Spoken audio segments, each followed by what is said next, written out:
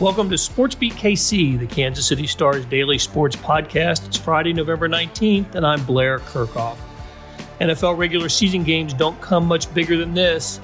The Dallas Cowboys visit the Chiefs on Sunday in a battle of division first-place teams. I read somewhere this week that this should be the highest-rated televised game of the regular season. The game kicks off at 3:25 p.m. on Fox. On today's show, Chiefs beat writers Herbie Teope and Sam McDowell break down the game, along with columnist Vahe Gregorian. They covered plenty of topics and took questions and comments from the audience. So let's get started talking Chiefs Cowboys.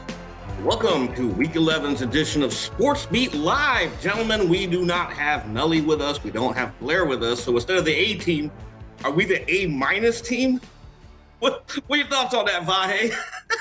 I think we're a solid B, but at least you can say gentlemen and be accurate without those two on here. Your thoughts, Mr. McDowell? Well, I think we lose one in Blair and we gain one without Sam, so it's a net positive. Ladies and gentlemen, welcome to our show once again, and of course, our esteemed panel here representing the A team. We got Vahe Gregorian, our esteemed columnist, and Sam McDowell, who covers the Chiefs as a beat writer. And he wrote a phenomenal story on L'Jarius Sneed. So if you guys haven't seen it, definitely go to kansascity.com and check it out. Hey, guys, before we get to Week 11 showdown with the Dallas Cowboys, because to me, this is the premier game this week, we got to review what happened last week. Where did this 41-14 win come from?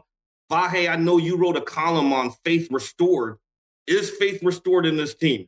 I think we've learned enough about this team by now to realize that we're week to week. I don't want to use literally day to day because that's a scary term for Chiefs fans because it conjures the Eric Berry whole season. What I felt in that game was we were watching something that I don't know if you just use the term that's more like it. What we've gotten used to out of this team in the Mahomes era, even when they were in a sense laboring to win games by thin margins last year, you saw the things that kind of gave you that sense of wonder about what Patrick could do, sort of the infinite capability of the offense. And we have not really felt that way all season, unless it was against teams that were, certainly lesser teams.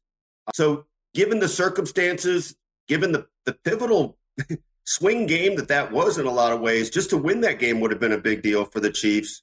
I just thought some magic came back, and preserving that, sustaining that, making it mean something is obviously the story of the season. That it's not lost on any of our audience that Chiefs now have the same record that they did 2 years ago, gotten there a little different way, but it does remind you that from this point of the season forward, they're completely in position to own their destiny. Of course, let's remember that destiny is destiny. You don't own your destiny. Predetermined, right? Predetermined. I think it's more the way they won the game that should instill some the way they even scored the 41 points that I think should instill some confidence about the rest of the season. Now the Raiders played what we all thought during the game was a completely different defense than what the Chiefs had seen for the first 9 weeks. Mahomes sort of clarified that and said it might have looked different pre-snap, that they only had one safety in their defensive backfield. And the Chiefs, of course, have seen the two deep all year. But after the snap, they did sort of drop back into that two deep safety. So he actually said that this defense that the Raiders ran was more similar than what it appeared to those of us who aren't dissecting these things on film. So then you look at it and say, well, how did they beat that defense finally? Because that's what's given them trouble for the past month. And those are the characteristics I think can carry over for this Cowboys game for week to week, which is they threw the ball short a lot. I mean, Tyreek Hill talked about after the game the fact that he's getting tired of running 12-yard ends all the time. Travis Kelce got involved. The running back caught 9 passes. I mean, I realized one of them was a deep ball, but most of them are not. And Mahomes stayed in the pocket. He was really good within the pocket, and they protected him well. Those are the elements that should be able to carry over, even if the Cowboys start in the too high look as opposed to just move to it after the snap. So that's why, if I'm a Chiefs fan, I feel optimistic that 41 points could mean a big day against the Cowboys as well. Yeah, with Mahomes 400 plus yards passing, he also had 5 touchdowns. And McDowell, you touched on what he saw out of the Raiders defense, but he also had a little extra motivation with a viral video. And then I know you wrote about that. Tell us a little bit more about that, please. Yeah, that was one of the interesting things that I felt like. That moment sort of felt like back in the day when we used to get in the locker room and you'd find a piece of something that had happened throughout the week and you'd write about it.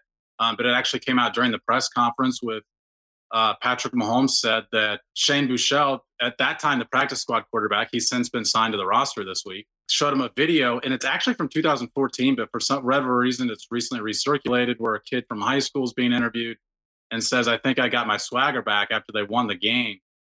And he does it in a intentionally comedic way, the way he sort of stutters backwards afterwards. We saw Travis Kelce do it on the telecast while all of us were in the press conference, but Mahomes said as soon as Shane Buechele showed it to him either on Monday or Tuesday that became the theme of his week. He was like, "That's what we're gonna do on Sunday." And a guy that we've all thought finds ways to get motivated. That's one of the few times that he's actually told us something specific motivated him for a game. You know what's funny also is that I have to go back and look at this, but do you guys recall? I thought that at Patrick's Wednesday news conference before the game, he might have used a word like mojo or swagger. Yeah, he did say, yeah. It probably was a little hint at what he was taking in, but then of course he gave up the whole ghost on Sunday. Vahe, we talk about faith restored, we talk about mojo, we talk about swag, and when we look at that Raiders game, the Raiders entered that contest averaging almost 400 yards a game, and then they only posted 299. Is this defense, 3 straight games of 20 points or less? Well, what are you seeing from this defense? Well, a few different things have come together there. And I think Brian Labarge had a comment about Ingram, and it got me thinking about something that it's so easy for us to forget. When 1 or 2 big plays happen, or when guys are gashing the line and just going, it's easy to lose track of that. It's 2 or 3 things that went wrong, not 11. And something that's kind of formed here is, we'll talk more, I hope, about L'Jarius Sneed in another context, but just a development of a guy like L'Jarius Sneed, players like Willie Gay and Nick Bolton learning to play together more, with Willie Gay being back for a few weeks, Chris Jones being more back on the inside. I don't think he had a lot of tackles Sunday, but one of the plays making the highlight reel was how he owned the edge and turned plays back inside. Yeah. And all that, each thing affects the other in such a way that it starts to bring things together. So Frank Clark's played better. I don't really remember much that he did last week, but he'd been on the upswing.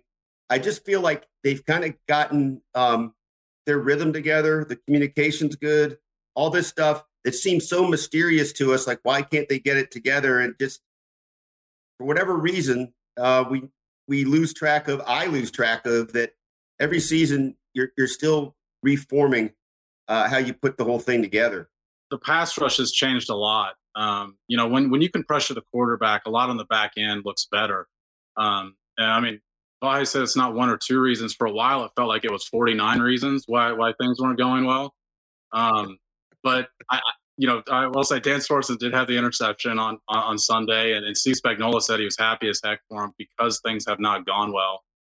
Having said all that, and Herbie, you should fill in more on this, but they've got their biggest test that they've had in a while this weekend. And Herbie, you've asked these guys a lot about facing Zeke Elliott and Dak Prescott, because it's a different sort of challenge than what they've seen in Derek Carr and Love and Daniel Jones. Yeah, and we'll get to that in a second here. But before we switch to Cowboys week, Sam, I want to give you an opportunity because Vahe talked about L'Jarius Sneed, and I know you've been tweeting about him, his ability to make the open field tackles. But there's more to L'Jarius Sneed than what we're seeing on the field. So why don't you tell our readers and our viewers the story you wrote about L'Jarius Sneed, please? Yeah, there's a story that I think it's going to be in Sunday's paper, but it's online on the website now. He had a more difficult path to get to the NFL than a lot of guys do, and just talking to him was sort of a reminder that everybody has a background, everybody has a story, even stuff that you don't realize that they go through. But for him, I mean, his father's side of the family is a family of generational imprisonment. His dad was in jail his whole life. His grandfather is still in jail. He's never met him on the outside. Both of his dad's brothers were in jail. And a couple times in college, L'Jarius got arrested and felt like he was going to go down that path as well. And I should say his mom was in jail as well, until he was 4 or 5 years old. And his older brothers raised him and for that 4 or 5 year period. His oldest brother is only 9 years older than he is. So he was, 10 to 15 years old during that time. But this is something that's weighed on L'Jarius for a while and continues to weigh on him today. And only recently has he realized that some of the anxiety he feels on a daily basis is based on what, as he described it, the childhood trauma that he went through. And he's still sort of figuring out how to sort through that. And he's talked about seeking therapy and something he thinks he'll eventually follow through on. But like I said, just to sort of put a bow on it, it's just a reminder that all these guys are more than the stats that we see on the field, that they all have a different story to them, and that's L'Jarius. They're humans after all, right? And how is he channeling all of that into what we're seeing on the football field? He talked about it, that he second guesses himself and doubts himself a lot. And we all see the talent. And I think the coaches talk about his talent a lot. And he picks up things quickly. That's why he's able to play multiple positions. Why he was able to switch positions at the NFL level after playing 2 other positions in college. He's playing the slot now at the NFL level and playing the outside. He's doing both. But even despite all he's accomplished on the field, he still has second guesses and doubts within himself. So I absolutely think that there's a correlation there. Sam really gets deep into all this and his life, but the thing that struck me the most was the term you used before, Herbie, about the humanity of L'Jarius Sneed and him opening up to you, Sam, about how this does play on his mind. And I won't spoil it for anybody, but I think anybody that reads it will find it somehow both very painful, but also very uplifting. Yeah, I think from a talent point of view, I don't think we'll get any disagreement whatsoever that he could have easily been a first-round draft pick for the Chiefs. Instead they got to steal in him in a late-round pick. But we do get an opportunity to learn more about L'Jarius Sneed and his background thanks to that phenomenal story from Sam McDowell that everyone needs to check out at kansascity.com. Thanks. We talked about the Raiders. Now we're going to shift to the Cowboys. This is a star-studded game. I think this is the showcase game for Week 11. And because of all the star power there, Steve Spagnuolo and his group have a tough task ahead of them. And this is what he said on Thursday. It begins inside with that offensive line. I think that's a solid offensive line. And they've obviously, that's been a focus down there for a long time. Then it's the quarterback. Then it's all the skill on the outside. Then you go back to the runner. They've got a complete repertoire of weapons. I mean, I know they got a couple of guys back that were injured. But when you can roll 2 running backs through like that, and they, I wouldn't say that they always commit to the run, but that run threat is always there. And if you don't stop that run, they'd just easily just mow you over. And then the quarterback comes in. It's not just a good quarterback. It's a good athletic quarterback. I think he's a smart quarterback. I've gone against him a lot of times. He can make you look bad because he can do all the things that you need to do as a quarterback to be successful. I'm trying to find a weakness, to be quite honest with you.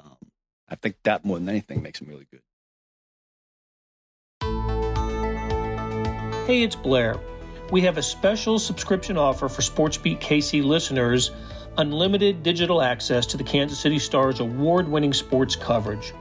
Sign up now for 1 year of Sports Pass for access to all the sports news, features, and columns presented on the kansascity.com site, and it's only $30. That's a 40% savings off our regular rate. Your subscription will automatically renew after the initial term at $50 unless you tell us to cancel. Your subscription helps support the sports coverage of kansascity.com and the Kansas City Star, and that support has never been more important.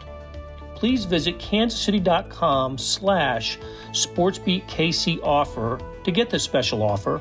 And as always, thanks for listening.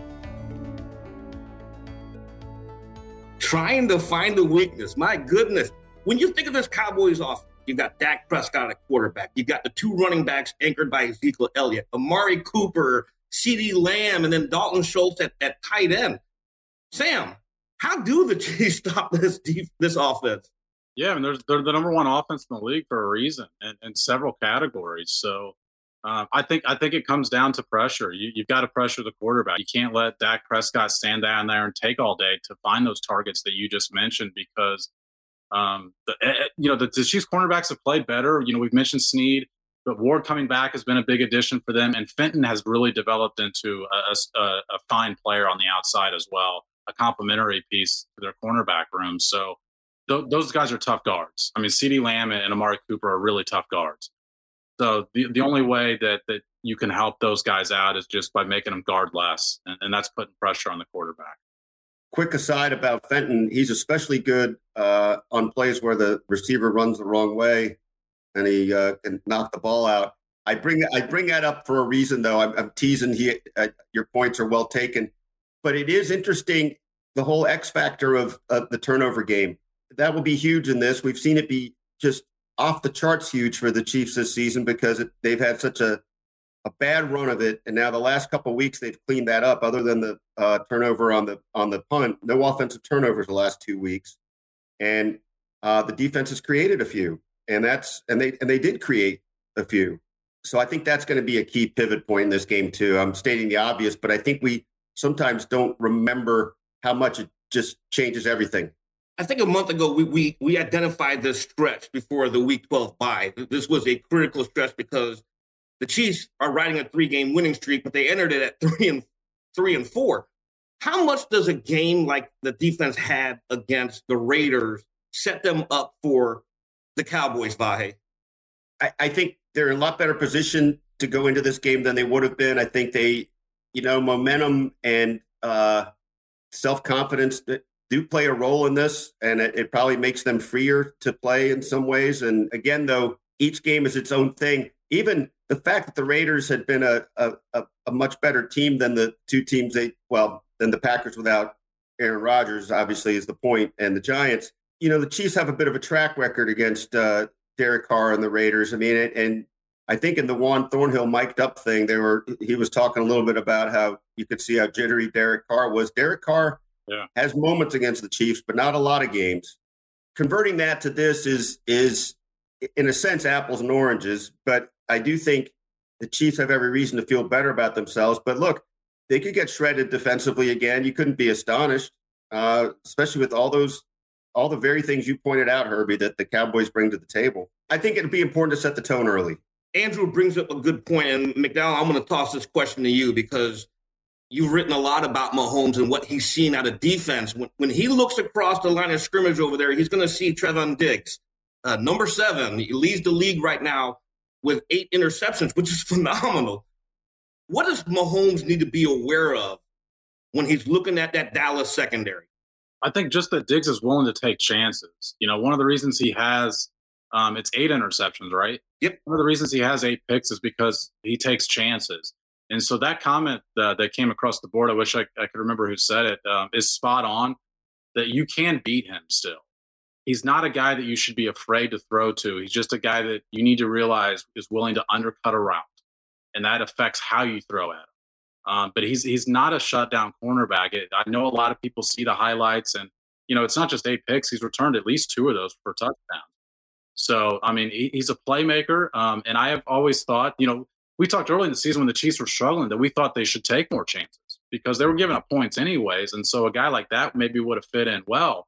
But when you've got a good defense, that equation's a little bit different. But I think that, like I said, they could beat him. I think Tyreek Hill, especially a guy that's not been able to get deep into the secondary, can beat a guy like Diggs that's trying to pick off a lot of passes. So don't be afraid to throw his way, but you've got to keep it in your mind when you do of how he likes to defend. Yeah, that's a good point because Eric Bieniemy said Thursday that with his guys, they will respect Diggs because they know that he is around the football a lot. But he didn't necessarily say that we're not going to shy away from throwing to him. And when you got a guy like Patrick Mahomes, why not take your shots? Do you agree with that, Vahe? I do. And it's funny, right? Each game also is an interesting measure of your own preparedness, what it is you do well, versus taking what the other side can give you. All these things, mesh together in their own ways. I was as soon as you guys mentioned Tyreek Hill again, I just keep kind of smiling and shaking my head over his gripe about the 12-yard ins. He made it sound like he'd never run one before, before the last couple of weeks. And, certainly the short to intermediate game has been part of their game. But it stays with me also because I do think it in a way, it speaks to their mindset being a little different, and understanding that they're going to have to, nibble and eat in different ways to get everything set up the way they want to. And theoretically, they've known this all along, but I think they've seen enough examples of it that they realize that they'll get their shots here and there, but the patience is going to be part of what this offense has to be about. Yeah, I think the Tyreek Hill comment sort of reminded us all that it's not just Patrick Mahomes that's had to adjust to this. I mean, he's the one that ultimately makes the decisions about where to go with the ball. But it's been an adjustment for these other guys, too, on their route running. Joe Blameyer, when Herbie and I were in the press conference yesterday, made a real funny comment about that Tyreek Hill quote, though. He said, when you were here the first couple of years, Tyreek, you were begging us to run those routes. Don't just send me deep all the time. And now he's getting plenty of them and he wants to go deep.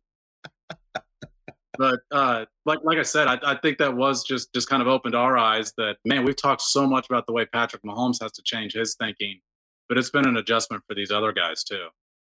Just a quick thing, a little tip of the cap to Tyreek Hill and Travis Kelce, both for that last game. I mean, their play had been a little out of whack, whether it was about being in harmony with Patrick or some drop passes. And I thought they were, by and large, the guys that we're used to seeing. And doesn't it look different when they're all on the same page and catching the ball for virtually for the entire part? I think also that was another thing that was a little puzzling about the Raiders, though. I think we might have talked about this Sunday night, but they weren't exactly mugging Kelce the way other teams have. And I was a little surprised by that. It seemed like anytime you just kind of took a look at Kelce, he was getting off the line of scrimmage fine. I think that made a big difference in his game.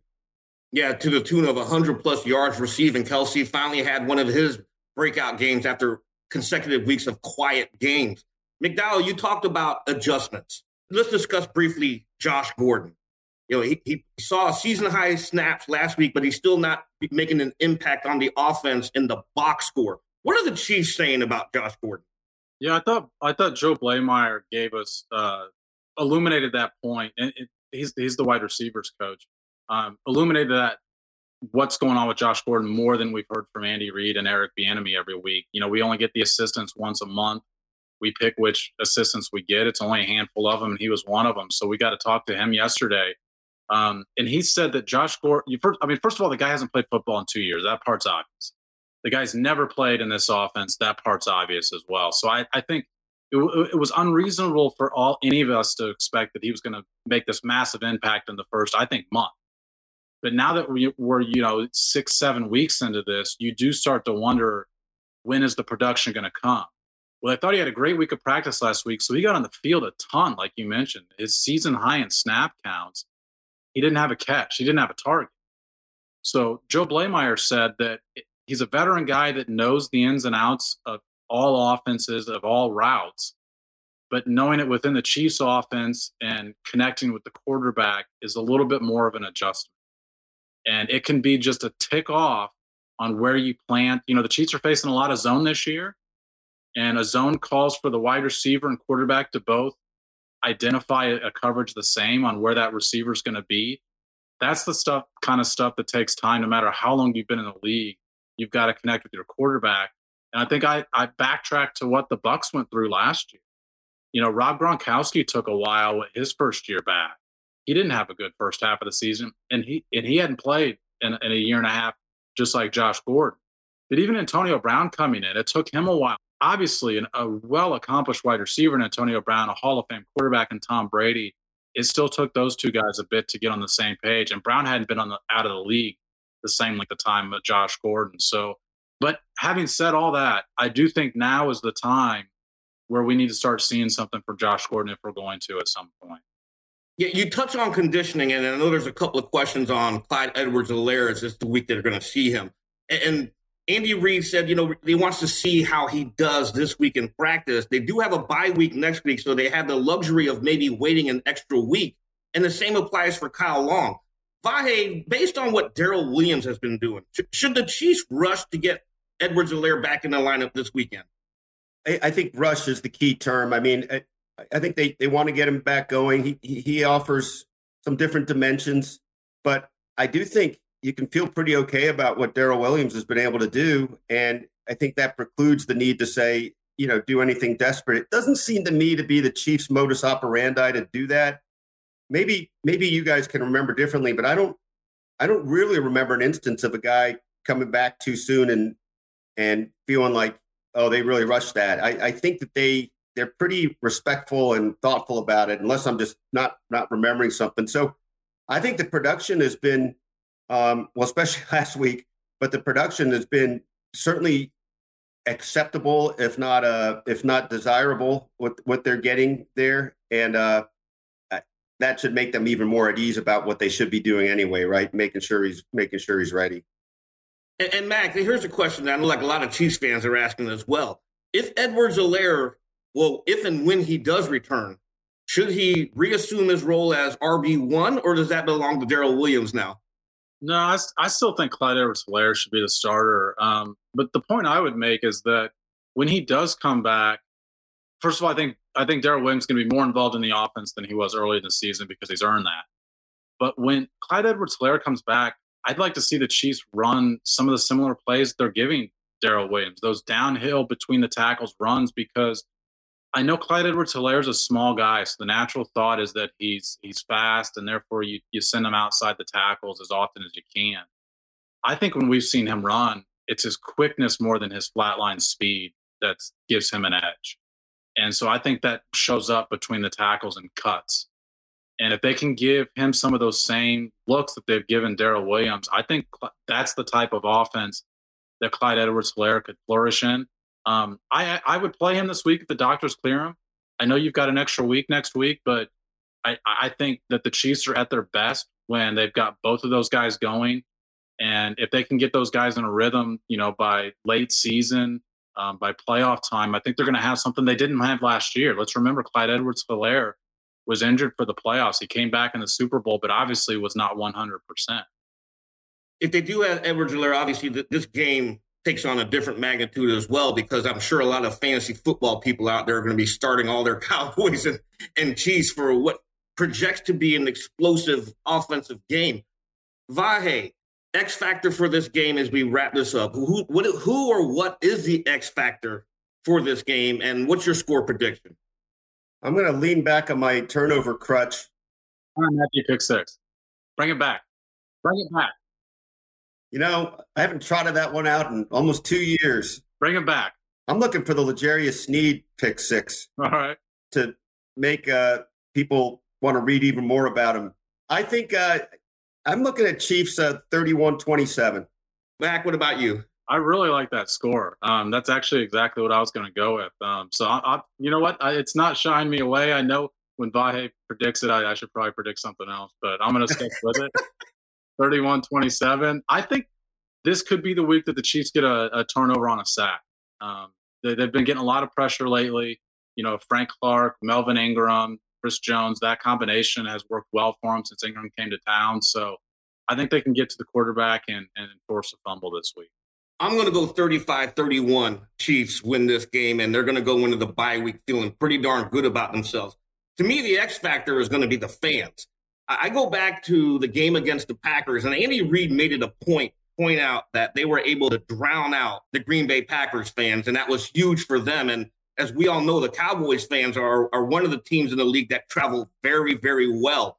So for the Chiefs fans, you're going to need to be out there and you need to drown out the Cowboys faithful that are going to be making the trek here to Arrowhead Stadium. It's a hot ticket. Blair wrote about that earlier this week, but I think it was the 5th highest priced game in the NFL this year. I mean, it's a hot ticket. Yeah, it is a hot ticket. Hey, everyone, thank you for joining us, the A- team, with Vahe Gregorian, Sam McDowell. I'm Herbie Tiopi, and we will see y'all later. And you heard the three of us pick the Cowboys to lose to the Chiefs, and the Chiefs should improve to 7-4 after this weekend.